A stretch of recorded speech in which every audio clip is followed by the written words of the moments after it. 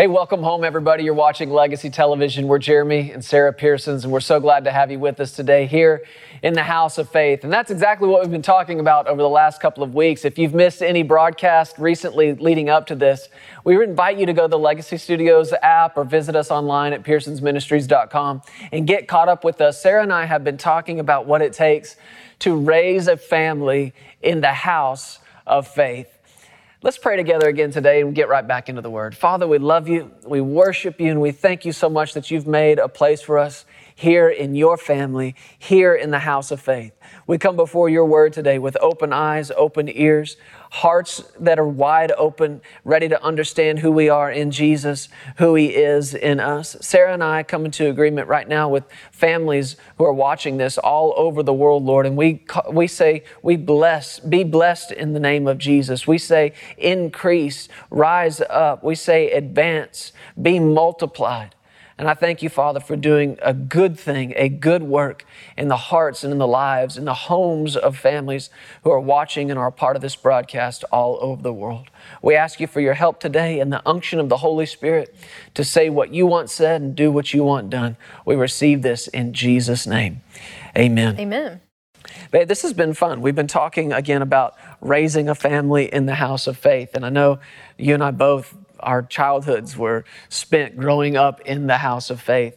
And I just remember being a kid and realizing early on, things were different. Things were just done differently in my house than they were in some of the houses of my friends from school. And even though I grew up mostly with other Christian kids, I just got a sense that being in the house of faith and what that meant for me was there was just a different way of talking.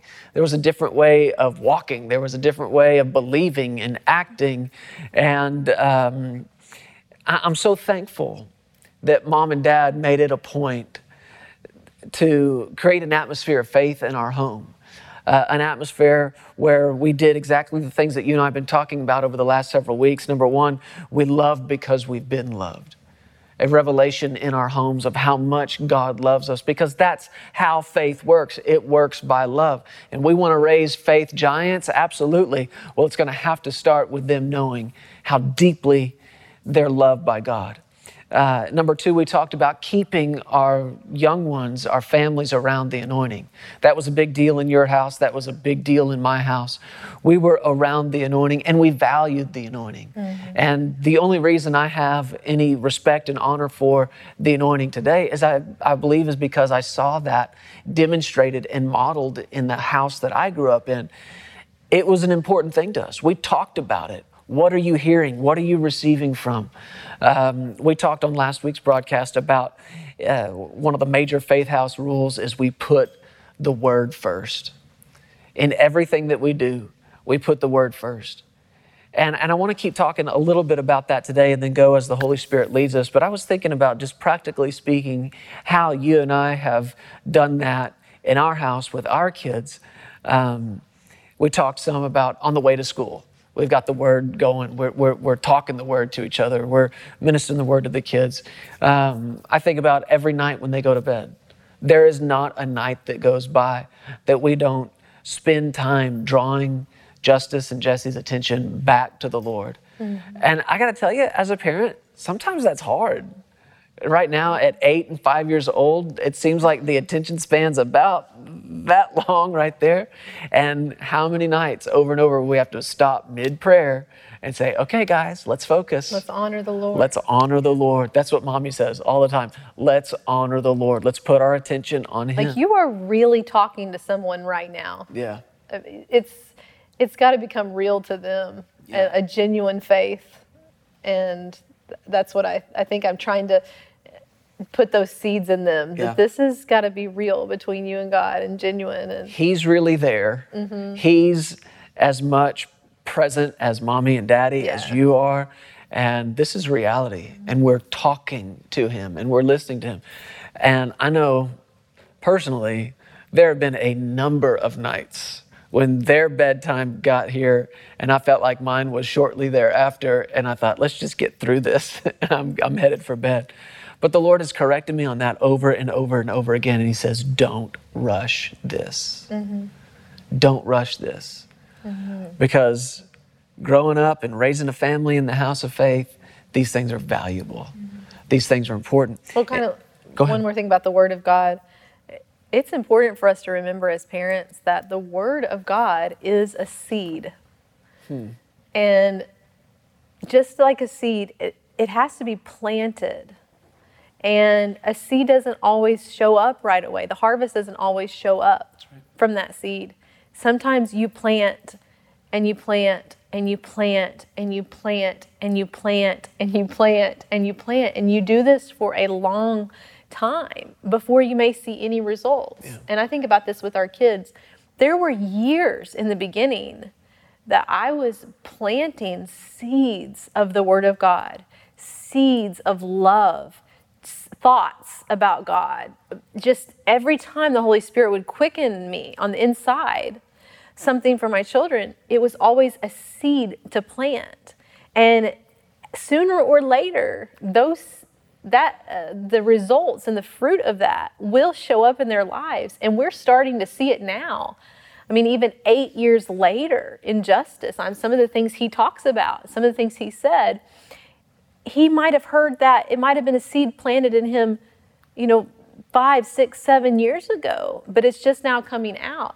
That's a powerful thing. If you have a child that's overcoming a sickness or something in their body, your words are seeds. And the Word of God that you speak into their bodies every day, day and night. The Bible says that it will not return void, but it will accomplish that which you send it, whatever you send it to do. So speaking the Word of God over them, never forget that you are planting seeds every day. And the value that you put on that, not just thinking, oh, well, that doesn't work, or I've tried that and it doesn't work, or I did this and when is it ever going to show up? No, know that your seed is being planted. You are planting seeds and they will come up sooner or later in a harvest. And it's awesome to watch even now. Even, you talked about Jessie for a little while there. She didn't always show affectionate signs of love. She's just busy girl, and she's playing and having fun. And we would love on her and hug her and talk to her and just shower her with the love of God. But even today, she's 5 now, she's starting to respond to that love. Initiate that to you, isn't she? Yeah. And it's amazing to you. You're loving this season. But for years, he sowed love to her and loved on her and gave her that. And she started, all kids are different, but for her, she has experienced that love first from him. And now she's loving him because he first loved her. Yeah. And that's how the love of God is toward us. And God always does that with us, doesn't he? He just does everything he can. He loves us. He sends things our way. He blesses us. He's good to us. And wouldn't that be like a parent to keep on loving someone until they respond to your love? And that's how God is with us. It's an amazing thing that we get the opportunity to demonstrate the love of God to them. And for a long time, we are God's love, just tangible to them. Yeah. Yeah, which is the number one Faith House rule. When you're raising a family in the house of faith, the number one rule is we love because we've been loved. And faith works by love. Number 2, we talked about keeping them in and around the anointing. How critical is this that they have personal encounter and personal firsthand testimony of the burden-removing, yoke-destroying power of God. I'm telling you, when you raise a family in and around the anointing, we all will face the same things. They'll face the same things other kids at school face. They'll face the same things other families face, but they'll have an answer for it. They'll have a way out of that burden and that yoke. That burden will be lifted and destroyed in their lives when people who aren't familiar with the anointing may go their whole life long weighed down by that and choked by it. I was just in the last couple of days or so been in the book of Ephesians, and I've been reading in chapter 2, and Ephesians 2 is basically the New Testament in just a few words, but he talks about the way you used to live and the way you live now. He talks about at that time you were without Christ. There was a time that you were without Christ. Well, translate that. You were without the anointing. And Jesus said that the assignment on his life, the Spirit of the Lord was on him because he had anointed him to preach the gospel to the poor, to heal the brokenhearted, proclaim liberty to the captives, recovery of sight to the blind, to set at liberty all who were oppressed. This was the condition that all of mankind was in until Jesus. Poor, brokenhearted, oppressed, imprisoned, and blind. And that's the condition mankind is still in unless and until they have an encounter with Jesus and His anointing. And that's what the Apostle Paul said there in Ephesians 2. There was a time you didn't have the anointing. Well, how critical is it that we make sure these young ones and we ourselves don't go through life without an encounter with the burden-removing, yoke-destroying power of God. One of the top Faith House rules, we keep them around the anointing. And then, of course, we put the Word first place. We've talked a lot about that over the last couple of broadcasts. But Jesus said it. He said it best, of course, when He said, man does not live by bread alone, but by every word of God. And that's one of the things we're endeavoring to instill in our kids right now, that natural things, physical things, they're not the most important. As much as you want something, as much as you crave something. I mentioned on, I think it was last week's broadcast, how into cars Justice has become lately. And it's really kind of a fascinating thing. We're just kind of watching over it and seeing what comes of it. And it seems to be more than just like a little boy fascination with cars. He's studying it. He's bringing books home from the library. And every time he sees something cool on the road, he talks about it.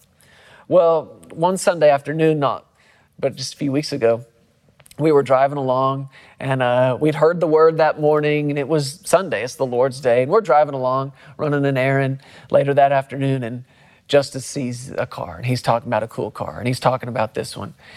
And I think the same thing came up in you, and it came up in me at the same time, just to make mention to him that cars are not the most important thing.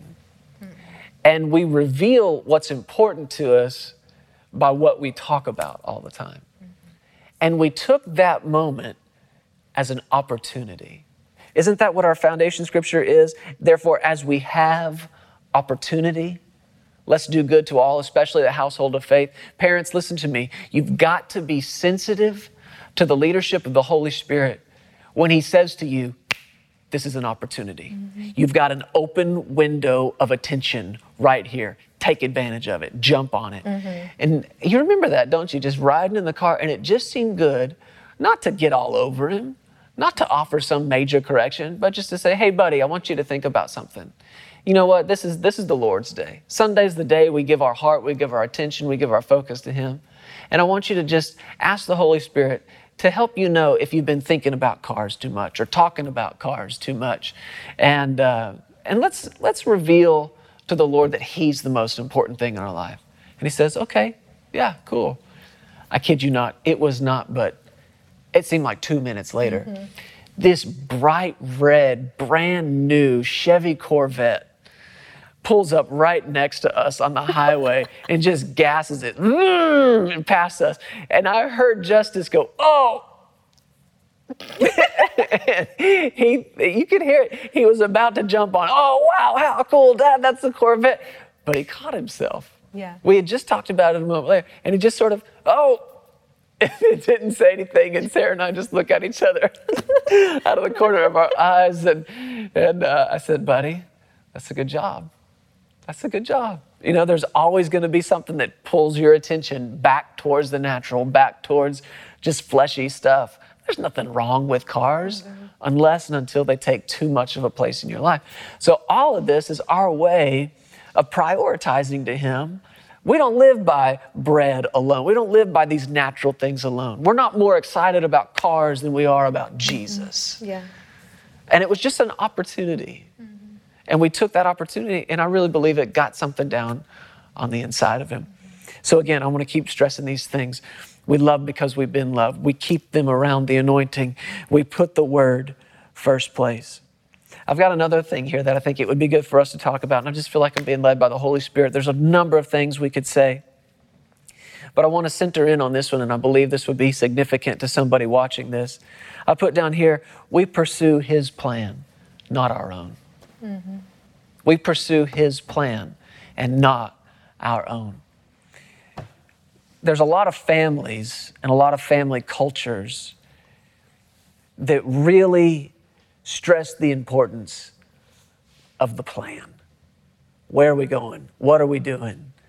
How important knowing what you're doing is, and how important it is to get these good grades right now, because if you get these good grades, then you can get a good scholarship, and if you get a good scholarship, you can go to college, and if you go to a good college, you can get a good job, and if you get a good job, you can get a good wife, and so on and so on.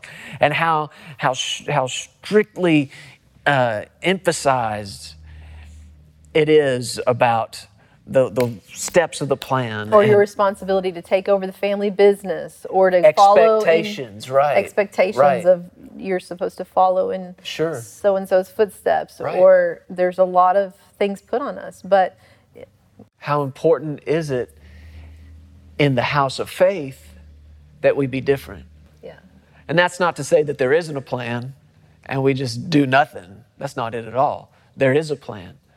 But the plan we follow is His and not our own. I want to read this scripture from the book of Romans, chapter 8, and it's a familiar one. And every scripture we're looking at over the last several weeks of broadcasts and these today, these are all familiar to you, but I want you to think of them and apply them into what we're talking about, raising a family in the house of faith. In Romans chapter 8, verse 28, it says, "We know that all things work together for good to those who love God." Now, in Christian culture, this is a very popular scripture, and people use it all the time, but it's so often misapplied and misappropriated. Well, all things work together. Well, something terrible has just happened. Well, all things work together. That's not what this verse is talking about. There is a specific group of people who have all things work together for good. Who is it? Those who love God and those who are called according to His purpose. You want to know whose lives are working together? You want to know whose lives it just seems that all things are working together for their good? It's people who love God and live a life out of that love for God. And number two, it's people who are called according to His purpose.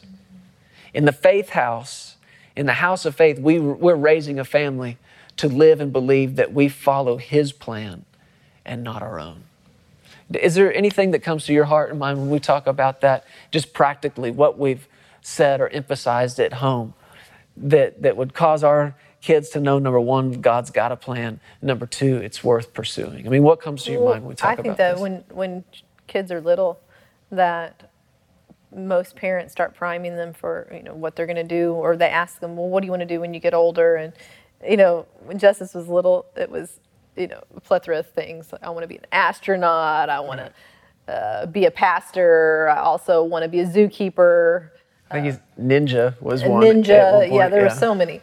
But I hear often people say, well, you can do anything that's in your heart. Anything you can think of, you can do, or anything you work hard enough for, you can. Or anything you want to be. Anything you want to be. But the truth is, I think that when those things have come up in our home, we make sure our kids know you can do anything that God says for you to do. You can be anything that God calls you to be, not just anything you choose to do. And so really demonstrating that for them in our lives there's been times when the Lord's asked us to do certain things. It may not have been our first choice, but we know He was calling us to do TV.